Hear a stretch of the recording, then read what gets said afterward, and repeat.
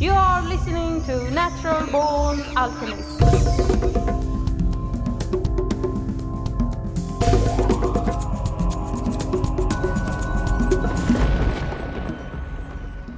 Welcome to episode number 323 of the Natural Born Alchemist podcast. My name is Alex and I'll be your host.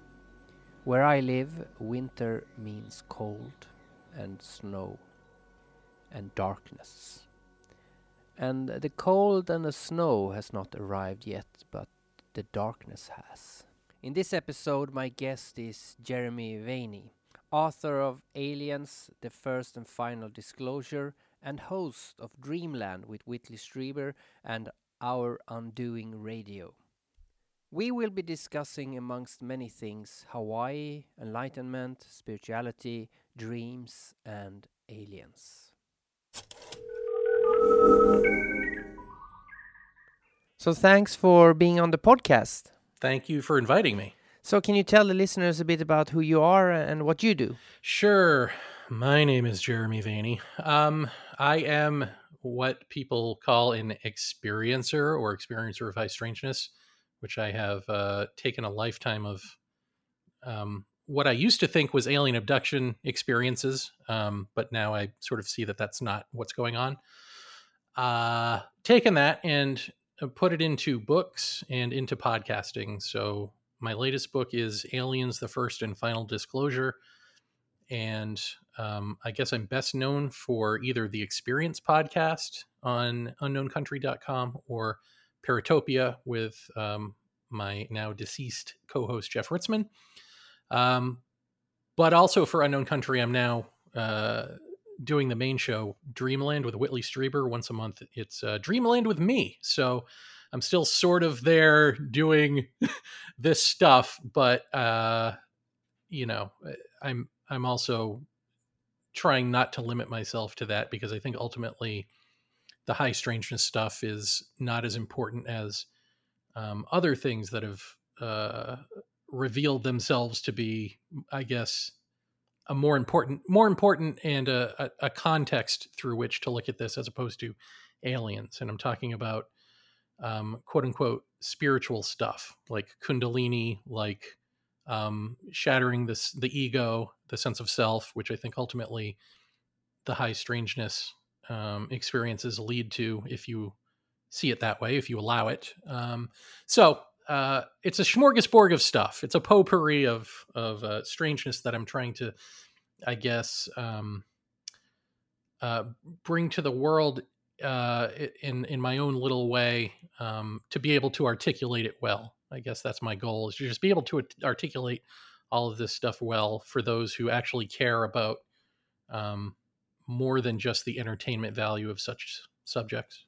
So you don't belong to the flying saucer theories of UFOs. It's more like spiritual aspects of it. Well, I mean, as far as the UFO stuff goes, it's more, I mean, I think it actually has more, in a weird way, more in line with probably what you talk about in the occult, but also ultimately, it's an unknown, right? And it may be an unknowable what this stuff is. And an unknowable is more like a Zen koan, it's more something that is in your life forcing you to deal with something impossible. And in authentically dealing with that and not going crazy trying to answer it, it reveals you. It brings you to you, ultimately. So whether there are beings or not who are from another planet or another dimension, I'm going to hazard a guess that that's at least partly the goal here, is to wake us up to our full human selves. And essentially, I mean, they can't, why would they communicate with us if we're not equals? Let's put it that way. This isn't about cosmic NAFTA and GATT and treaties and space exploration and Star Trek technology. I mean, that stuff is so surface shallow. Just I mean, thinking about it in like our own terms, there's so much more to life than that. And yet that's the box that we want to put these phenomena into, or ghosts, or some sort of cryptid animal that we can discover through science. All of this idea that we can rationalize and discover through science is the religion of our age, essentially, and not much more. But there is much more to us, and so perhaps if there's an intelligence that is trying to communicate with us, they're trying to get us to see that. I had a synchronicity right before we started this where somebody I know, for some reason, I don't know why it came up, but I found out that he had not seen that film Contact. So I told him, watch Contact. And he said, I don't like UFO movies. I said, it's not really a UFO movie. But in that film, I don't know if you've seen it, but it's all about that, the guy who believes in God and prove it, he can't. And then when Jodie Foster character goes to another dimension, meets aliens, she can't prove it either because she's a scientist, even though she's a scientist. I always saw that as the whole thing about that movie. It's about you can't really prove direct experience. Yeah, and it's interesting too because in that movie, that whatever the other intelligence is takes on the guise of someone she knows and relates to. So there's this idea of we need to be able to relate to you, so we're gonna. I can't remember, was it her father or something? I mean, spoiler alert, I guess, but so it was somebody that she could relate to. And I think it's even deeper than that. I mean, I don't know this for a fact, but the idea that I'm toying with now is that whatever this presence is coexists with us in a configuration of dimensions to which we are attached. So in other words, let's say string theory is right, and we have like 9 levels of dimension. Well, if we're only allowed access to 3 of them, and the rest are just hypothetical, are there beings who live in those dimensions, or which are also us, because those dimensions are also us, whether they're invisible to us or not, or in some other configuration of the 9 dimensions? So essentially, are they attached to us at the hip? Are they like conjoined twins in another dimension? And if so, are they aware of that? And we're not. And so to wake us up into that is essentially waking themselves up.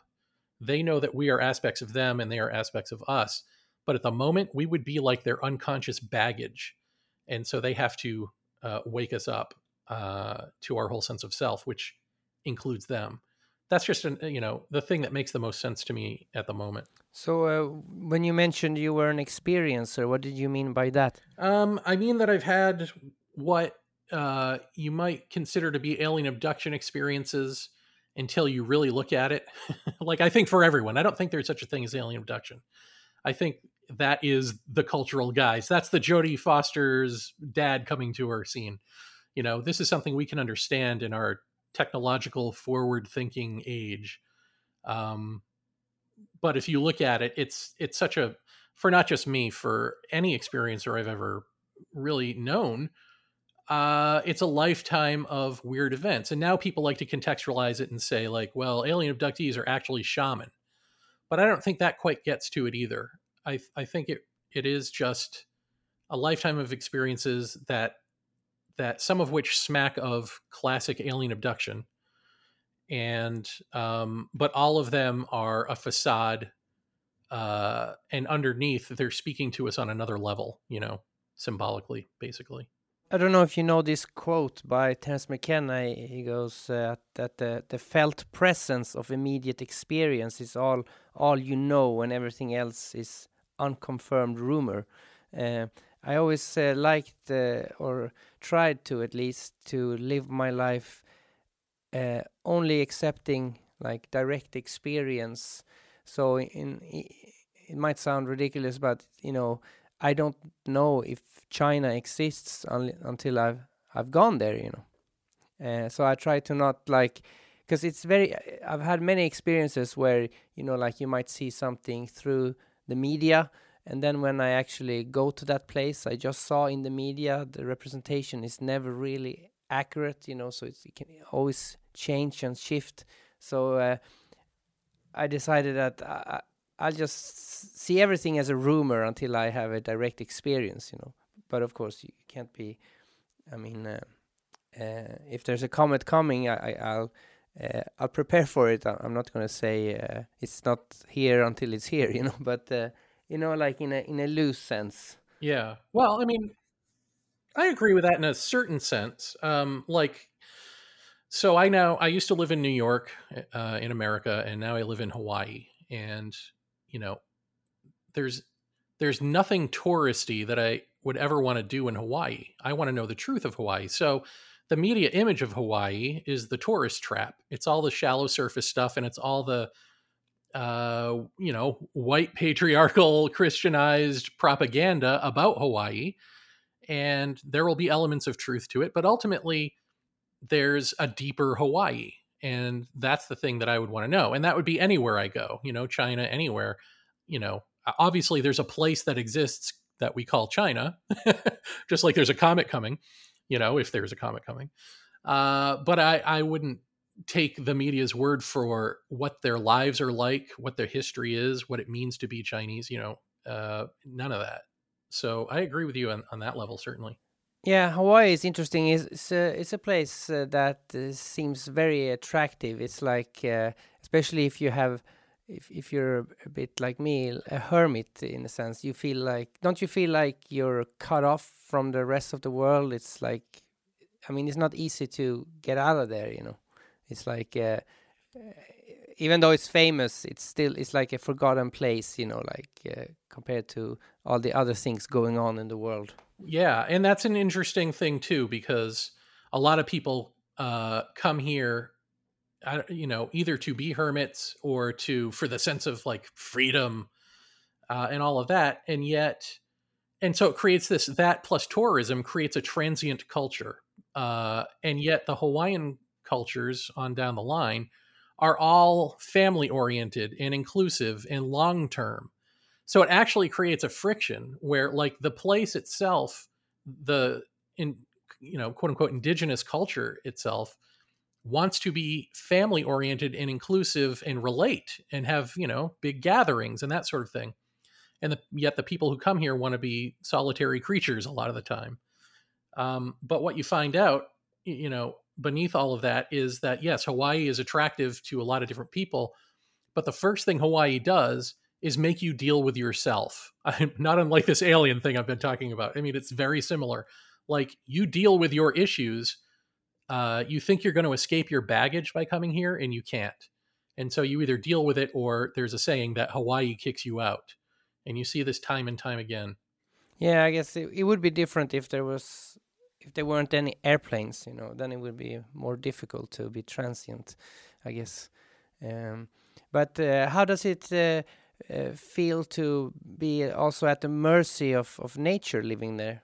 That's an interesting question. I live on Mauna Loa, which has been in the news lately because it may be getting ready to explode. And it may or may not, but there is that fear. And it's interesting, again, you see the way Hawaiians deal with nature with that type of explosiveness is to clean up their house, open their doors and windows, and invite Pele in, who's the volcano goddess. That's what they do. And what we do is cower in fear, try to gather up all of our belongings and save ourselves and our belongings, run, it's like, it's such a different mentality. And I have to admit, I do have that fear of, right, we're gambling by living on this volcano, because lava could go down either way. And as opposed to Kilauea, which is perpetually exploding, quote unquote, it trickles out lava. The lava on Mauna Loa will come as a roaring river and we'll be dead. Like, that's it, So it does force you to live with death, which is something that, at least in this country, we don't do. We do everything to block out death, not embrace it. So there's that level. But I learned so much from nature here. I feel like I've been duped by not just the media, but, my own, I don't know if it's parents, but certainly East Coast living in a city where you think like animals are just animals. And, we're supposed to be bigger than animals and smarter and all that. And it's like, no, actually, the fish in the sea are more cognizant than we are in certain senses. Like, you hang out with different animals and they are usually accepting and allow you to. You learn a lot. You learn a lot about like just how alive and intelligent everyone here is, you know? So it's no longer they're an animal and I'm a person. That's an it and I'm a person. We're all people on some level, you know? Yeah, it makes sense to clean your house and invite it in, because if the lava comes that way, you're dead anyway. So it doesn't really, you can't really protect yourself from it. So you might as well accept it. But yeah, modern medicine has always made us want to escape death, which we can't, you know. But I always felt that, because I'm very interested in indigenous cultures, but I don't know much about the indigenous cultures of Hawaii. Um, are they still fairly intact, or have they become like gentrified? A little of one, a little of two. It seems that even those who are intact have been Christianized to an extent, but that Hawaiians in Hawaiian culture, they would allow for Jesus or something like that. You know, they could add that on to their pantheon of deities and spirits and stuff, no problem. So you can, I think, still be Christianized to a degree, and what they call cultural practitioner. I don't like that term, but people use it. So, but you know, they're in an interesting position in that they embraced the West to some degree early on, which kept them from being completely destroyed in the way that other civilizations have, or enslaved, or any of that. And yet we still managed to find a way to imprison their queen and steal Hawaii from them. Like, that didn't stop us from doing that part of the program. But there is, and with that, make their language illegal, make it illegal to dance and express yourself, because you've got to learn the Bible and that's it, right? Like, that was the early on stuff. And there has been a push in recent decades against that, and yeah, they've been able to take back their sovereignty in a certain sense, and I think it will be going more in that direction, I think, in the future. Many indigenous cultures usually embrace the Virgin Mary more than Jesus. Is it the same there, or because they usually have like a goddess more than a male? God, that's such a great... I hadn't even thought about that, but if that's true, I would say no.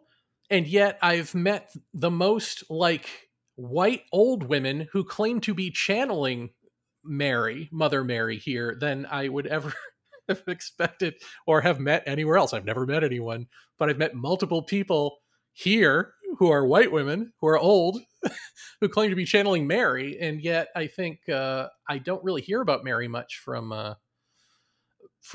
any Hawaiian, Christianized Hawaiian people. It is all Jesus that I hear about, if I hear anything. I mean, so when you decided to leave New York and go to Hawaii, was it just to change scenery, or did you feel drawn towards it? No, I felt drawn here for sure. Like, originally I had been, funny enough, I had been invited out here by Ted Rowe, who at the time, I guess he still sort of does, worked for NARCAP, which is a UFO organization, to swim with the dolphins. And essentially, I don't know how familiar you are with names in this ufological field, but there's another man named Michael Salla, who, I don't know if he still does, but he lived here at the time on this island. And he and his wife were charging big bucks to psychically call in the dolphins to swim with them. And Ted Rowe, who's a free diver, is like, that's nonsense. I'll bring anyone who wants to come for free. And they just have patterns of like swimming in to sleep or to eat at certain times, and you can be there for them. And I had a girlfriend at the time who had a work conference on another island here, Oahu. I live on the main island of Hawaii. So she invited me there, and I just thought, okay, let's make a pit stop here, meet Ted Rowe, go swim with the dolphins. And I just fell in love with this place just immediately. And I knew that I had to move here at some point. And so that point came. It just eventually came where it was like overwhelming. I have to go. So the funny story is I'd already decided to go, and I'd already packed up my stuff. I'd left New York. My sister was getting married. This was in 2012 in February. I was ready to go, but my mom said, listen, your sister's getting married. Why don't you, in the Virgin Islands or something, wherever it was, it's like not Massachusetts where I was, my mom lived. Why don't I'll fly you out there, go to your sister's wedding, and then you can go. And I was like, okay, I'll do that. So I was staying at my mom's. I had already packed up and left New York, and I ended up having a dream that wasn't a dream. A dream that started off as just like a regular dream, but then this dolphin pops up. I'm in Kealakekua Bay, which is the first place I went snorkeling with Ted Rowe and saw dolphins for the first time. So in the dream, I'm in Kealakekua Bay alone, and this dolphin pops up in front of me and starts talking to me in a very calm male American voice. And at some point in the dream, I realized this isn't me talking to myself. Like the fact of this dolphin talking to me wakes me up and makes it a lucid dream, essentially. Because I don't remember what the original thing was the dolphin said, but in the dream, I'm thinking, oh, great. If I'm going to talk about this on Paratopia, I'm going to lose all credibility. This is going to sound like some new age woo-woo stuff that this dolphin's talking to me. So I say to the dolphin, yeah, right. If you're real, then, talking dolphins real. What else is real? Are mermaids real? And the dolphin says, what's a mermaid? And I say, it's like a half human, half fish. And the dolphin says, I have never encountered one in all of my travels. And that's when I thought, like, that's what woke me up. Like, oh, this isn't me talking to myself in a dream. This is something else. So I just said, okay, whatever this is, what do you need to tell me? And it showed me and explained to me that something huge, doesn't say what, but says something huge is going to happen to the East Coast of the United States. And everyone's going to be migrating west. And when they get to the Midwest, they're going to want to stop, but they can't stop because things are so bad there, they're not going to be able to stop. So they're going to press on essentially into the West Coast, into California. And it's going to get so clogged with people that the only available state in the union they're going to want to get to is Hawaii. But the grid's going to be down and they're not going to be able to do that. So you need to get here now. You need to plant your roots and do it. And I said to the dolphin in this dream, but I already am. I'm going to my sister's wedding. Like, I'm already planning on coming there. I've got a ticket, like, and it's like, no, you have to get here now. Now, you don't understand. You got to get here now. I'm like, well, I'm not breaking my plans to, but okay, I hear you. And that was it. That was basically the sort of warning dream. And I was wondering why it would matter. And when it said you've got to get here and plant roots, I knew that to mean not just in a community, like plant roots and get to know people, but literally also learn how to plant things, that things are going to get bad. The ships ain't going to be coming when I get here. Just kind of like what you said. What happens when the planes stop? Well, that might be something that happens. Who knows? In any event, while I was at my mom's for these just couple of months, online, I met this woman who invited me to California to take care of me for as long as I wanted before I go to Hawaii. And I mean, I'll cut this story short and just say that she was a mess of a person. And I thought, this would not go well if I do this.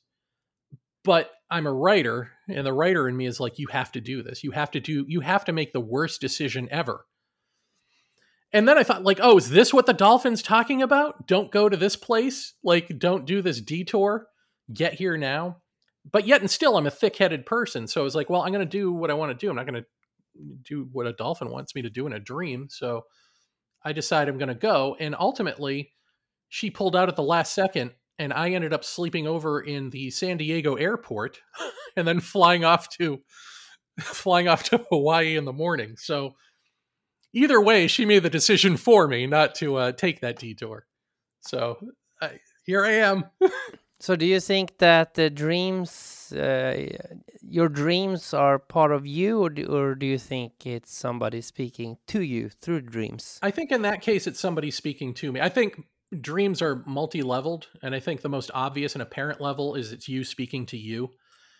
But I also think that there are these, well, I know that there are these cases of sort of visionary or whatever this is, communicative dreams.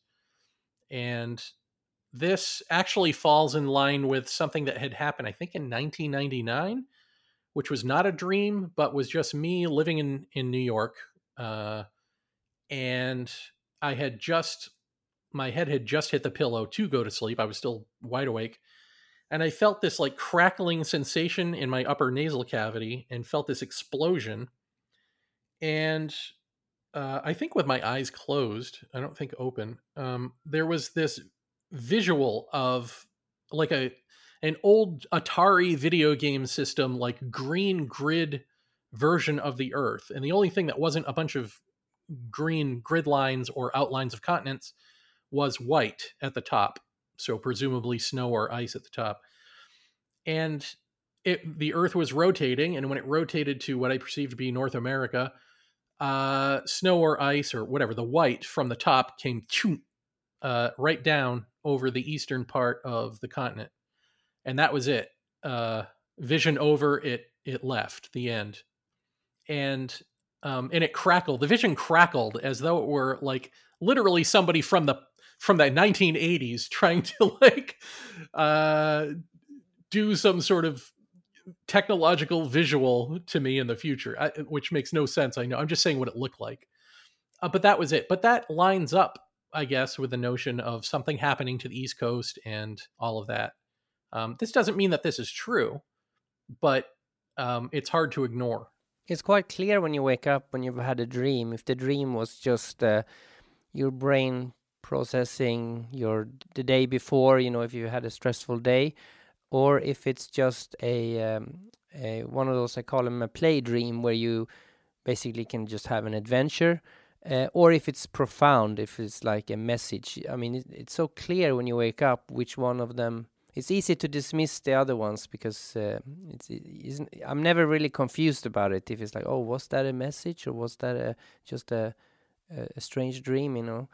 So I think it's I don't know what it is, but it's clearly something deeper going on than just a dream. Some dreams, I'm sure you had that as well, like dreams you dreamt 20 years ago, you remember easily still, and then there's all those other dreams that were meaningless, that you don't remember. But I find also with indigenous people, where many of the cultures, if you generalize, have more respect for the dream. Rarely it's like, oh, don't worry about it, it's just a dream. It's more like, oh, what was the dream? I mean, the dream is as important as the awake life, Right.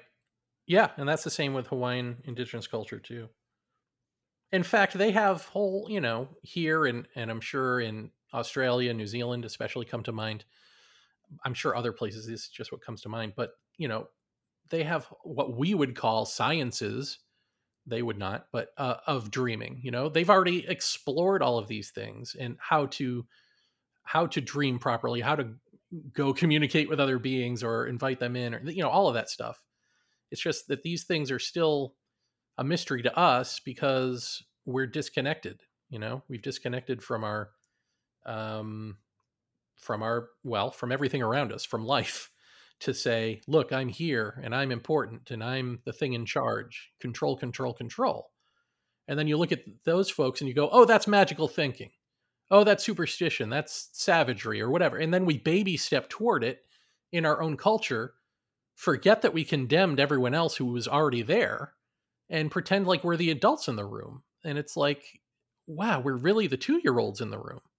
Because most people, I think, and I do this as well, is like when it's time to go to bed, you don't really, you fall asleep because you're tired and you have to work the next day. So there's no time to play around, or maybe fall asleep in front of a film or something. But the times when you actually, all right, now I'm going to bed and I'm going to do these trials or do these experiments or try and achieve certain things, you like consciously going to sleep, usually have great results. But it's like it's very tiring to be in the rat race, and you just want to go to sleep, you know. This is a huge problem, and it was something that was brought to my attention. Like the other thing outside of the high strangeness stuff that brought me over to the quote unquote, let's put that in quotes, spiritual. Really, it's just about what we are, not about any deities or anything like that. But I had essentially a cessation of the sense of self that led to this whole other stuff, Kundalini and whatever else, and then ultimately this universal realization of myself as the universe and the universe as me, that sort of thing. And I remember talking to my friend Paloma about it in the park one day, and like, you know, you become sort of fervent about like, this is what life is, this is what we are, and why aren't we waking up to this, and we all have to do this, don't you understand, this is your life, man. And her response was like, well, but yeah, but you have plenty of time to do that. I think at that point I had lost my job but been bought out by a landlord because he wanted to rent our apartment for hire, so I had some money so I could just fart around for a while. And that was kind of her point, is like, you can afford to do this right now. Other people have to work, have to raise families. They don't have time. And it's like, that was a real wake up call for me of like, right, that's right. I am privileged to be able to have spare moments where I can be silent, even, you know, a lot of people don't even have that. And we certainly aren't a culture that trains anyone to be that, to do that. So how are people to know themselves even when they're just taught to focus on work, family, occupation, be occupied with stuff, have a diversion when you're not occupied. And if it makes you feel bad, take a drug, watch this movie, whatever it is. Like, that's how we're trained. So what are we to do except crumble eventually as a society, which I think we're seeing now. But with the dreams, I also thought that um, had this feeling that you know, like the best things in life are actually, you know, they're free. You know, it's the orgasm and the dreams. Because I've had so many dreams that were like the best virtual reality video game you could ever imagine, where you could, like, you know, to just make it seem like I didn't dream this, but just to give an example, like I was Luke Skywalker and I lived through the whole trilogy of the Star Wars films and did all of that. It's like an adventure, you know. It's like amazing, like all for free. Like, and then when I woke up, I was like, oh, that was an amazing dream. What an experience. You know, it's for free, and also, and sex, of course, also for free. But we spend so much time and effort and money on like all this other stuff to get entertainment when we have the two best ones for free, you know. And you could also add a third one, I guess, if you, I mean, like this self-induced psychedelic experience, you know, if you, I guess you could add that too. That's also free, I guess. But then you have to put in more of an effort, you know, like dance for 10 hours or something. You have to do something, but right. Well, but here's the other thing. Like, that's all true, but it's also true that there is a state that we can be in, or a stage of mind that we can be on, where we're never bored, we're never trying to fill ourselves with any sort of adventure or anything. We're completely satiated. And when I would talk to people about this, when I was in this state for a couple of years, they would say, wow, that sounds boring. Because I'm like, wow, I have no taste for movies anymore. I mean, this was part of the reason that I was fine to move to Hawaii, is that when I was in New York, I was working toward being in, like, a writer in television or movies. Like, this is what I wanted to do. But it left me. Like, all ambition left me. I didn't need music. I could listen to it, but it didn't do anything for me. Whereas before, I needed music. I had to listen. You know, there's something about listening to the same best songs over and over again until you can't listen to them anymore. That just scratches that itch or something. I don't know. But I didn't need any of it. It is as though you are completely satiated, and whatever those good feelings are that you get from those things, or from a good dream or from an orgasm, they're perpetually you. And so you don't need anything because that's just it. You're not searching for anything. You don't need anything. So there's also that, right? Like there is this even more pulled back perspective that I think we need to get to, where we don't even need those things anymore. Yeah, but wouldn't that be like enlightenment? Then you would leave the rat race of reincarnation or everything. Yeah, I mean that's what it is. So why aren't we doing that, right? like this is like we've had people tell us this over and over who have gone through it, and instead it's like we want to take us with us when we go. We don't understand the part about the death of self, and so we want it to be about evolving us. We want life to be about learning.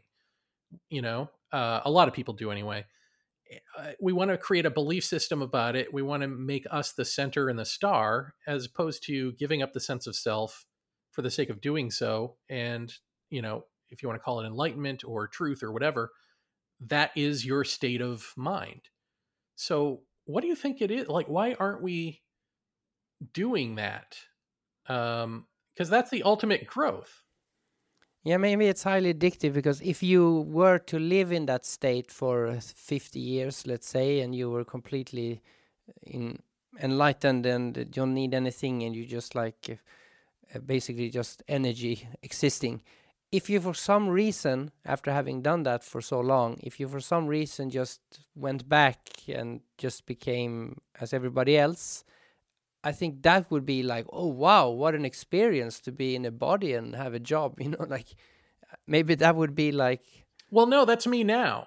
I mean, that is me now. Like I've gone through these experiences, and that is where I am now. And it isn't like, oh wow, isn't this great? It's like, oh, this sucks. Like all of this psychological baggage and stuff that I had completely gotten rid of wants to reattach itself like ghosts haunting you. But you can't, because you already know the truth, right? So you're constantly like in this state of, like for instance, so there are certain people who are questioning like why I make jokes all the time. Why am I always so, and is it a defense mechanism and all that? And like maybe, but part of it is in the heat of even an argument, you immediately see why it doesn't matter. And so it's this constant going through the motions of living a life that doesn't matter, and yet there you are anyway, but not chasing the other thing. Because if you were to chase the other thing and try to chase the so-called enlightenment thing that you're out of now, then that becomes another illusion. So it's like it's more a feeling of at the same time feeling stuck, but also realizing that you're not stuck at the same time. You become a paradox, and it's not the most comfortable thing, I'll tell you that much. Yeah, the Buddha, when he went on his journeys to become the Buddha, his adventure to become enlightened, he abandoned his children, because he had children, to do this because he couldn't do it with them. And I recently had got children. I didn't have that before. And when I did get children, I suddenly, because I never thought about it before, I thought, well, I could never do that now. So what the Buddha did when he left, he was a bit of an asshole to those children, because like he abandoned them for his own, even though he tried to become without ego, it was a bit egotistical of him. But I know also his aim would be to liberate everybody, so it's not ego in that sense. But you know what I mean? So I think like maybe it's that when you have children, you become invested in reality more, because you have to take care of them. Yeah. I didn't realize that about the Buddha, but that makes sense of something. I had a roommate whose father was a leader of a Buddhist cult in Canada. And her mom was like this alleged spirit channeler. And he had abandoned the family, and his excuse was, something along the lines of, how can you, it's okay to, sacrifice the needs of the few for the needs of the many, or, whatever, some garbage like that. But that sounds like what the Buddha did. And it was a Buddhist cult. So if that's the Buddha's legacy, I don't want any part of that. I'll tell you that. I mean, really, what I'm talking about in terms of the paradox is you have an experience of not just seeing, not just understanding intellectually or seeing it in a vision, but of being the absolute. And now you're back in relativity. And you can pretend, and I think this is where like a lot of these people who are so-called enlightened people or gurus or whatever go wrong, is that they haven't really dealt with their psychological baggage, and they come back from having an experience of it, a taste of it, and they go, oh, that's reality. I'm a spiritual master, and now I'm going to teach this, and it becomes this countdown to decay and depravity, because they're not real with the fact that they're not in the absolute space anymore. But so I guess if I'm a testament to anything, it is to somebody who has been the absolute or self-identified as that, and is now, in relativity, and knows it, and is willing to say that, to deal with that.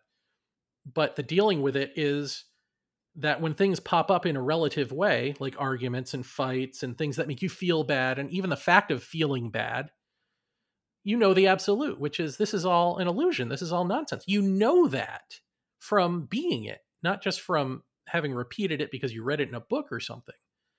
And that deep self-knowing, along with what's happening right now, which is the opposite of that, which is the relativity part, does create this sort of like friction where all I can do is honestly look at lizards who are okay with sitting around on a rock all day, and like that's their lives, and go, you know what? Maybe it is okay if I am not this being of activity anymore.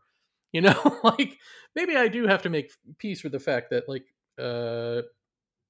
you don't have ambition, but you live in an ambitious world, and it's okay to bow out in some way, because hell, lizards do it, right? And they don't hate their lives. So I know I sort of went off the path there for a second, but maybe somebody can make sense of that. Yeah, well, you don't need to achieve much, but I guess if we circle back to the positive thing with the Buddha is like, if you all you do, if you just show compassion and help others, you might sit around all day, but if for some reason you see somebody that needs help, you help them, that's your job done for the day. Well, but the thing is, if you've screwed over your family and your kids and they grow up screwed up, then what are you here for? Like, are you really here to just say, they're part of my life that I don't identify with anymore, so to hell with them, I'm enlightened? Like, that doesn't make sense. I don't think he could make sense of that for me. Maybe that's why he ate so much, as you do when you feel bad, you eat. So because he was quite large. But yeah, so what is? Are you working on any new book? No, I just released the last one a few months ago. So I'm trying not to work on a new book. Let's put it that way. No, I'm concentrating more on podcasting, and I have a website, ourandoing.com, which deals with the spiritual stuff. And so I have a podcast on that, which is Our Undoing Radio. And on that podcast feed, I'm re-releasing all the old Paratopias. So I do Our Undoing Radio seasonally, and then weekly forever until they're all released. I'm releasing all the old Paratopias also. So that's basically, that and Dreamland are what I'm focusing on at the moment. Cool. So if people want to check this out, what were the websites again you said? Ourandoing.com. And the other one is unknowncountry.com. Well, it was very nice talking to you, and I'll post those links in the program notes as well. Yeah, and thanks for taking a chance and reaching out to me. I appreciate it. Check out ourundoing.com. And please support the podcast. Leave a nice review on iTunes and Spotify. Share it in social media. Tell your friends about it. Or send me an email with questions and suggestions. And you can do that through the official website. If you like this podcast but want to feast your eyes as well as your ears, perhaps you should head over to YouTube and subscribe to my YouTube channel. Simply search Natural Born Alchemist channel on YouTube and it shall appear. Or click the link in the program notes of this episode. I put a lot of effort into the videos I make and hopefully you'll enjoy them. If you want to support me, please subscribe on YouTube and even better, leave a like or a nice comment. YouTube is severely lacking in nice comments, so with your help, let's change that. Anyway, I hope I will see you there.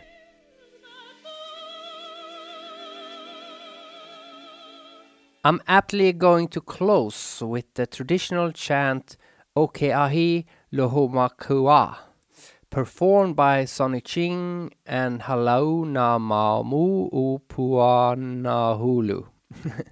I'm sorry, but I butchered those names completely. But the performance speaks for itself. Freedom is in the mind.